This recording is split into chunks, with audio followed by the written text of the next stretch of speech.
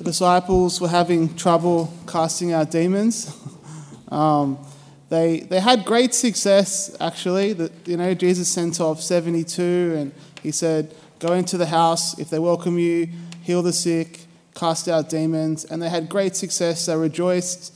Even the demons respond to your name, Lord. And Jesus said, don't rejoice in that. Rejoice, your names are written in heaven. Remember that verse?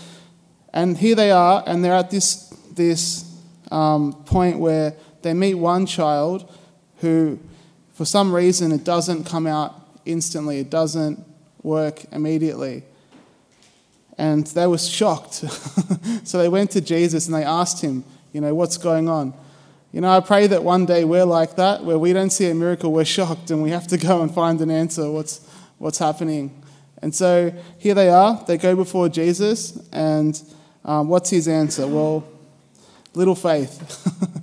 That's the reason. Faith is an interesting thing. I think faith has two origins. We talk about quite often in our faith as Catholics, that famous quote, faith is a response, or is caused by an encounter with Christ, not just a lofty idea or ideal. It comes through relationship. It's built. Faith, through our relationship with God, through our history with him, through seeing what he does, it grows. It has a relational characteristic. It's also a gift, a supernatural gift. Sometimes we find ourselves doing stuff in our lives, and all of a sudden we're filled with this confidence and trust in God that might not be a result from our history with him. Maybe it's supernatural. It's a gift of the Spirit. It's both things, It's a history with God, our relationship, but it's also a supernatural gift.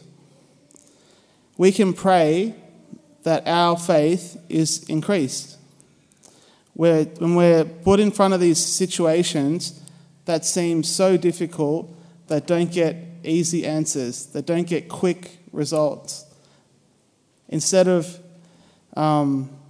thinking, it must be the Lord's will that these horrible things happen, why don't we turn to the Lord and say, Lord, what do we do? He might say, increase your faith. He might say, continue praying. He might say, it's my will, ask for comfort. I don't know. But that's the key of this gospel today, that we actually ask the Lord and we turn to him. Because prayer is effective. There is no problem that is too big for God. And prayer is accumulative.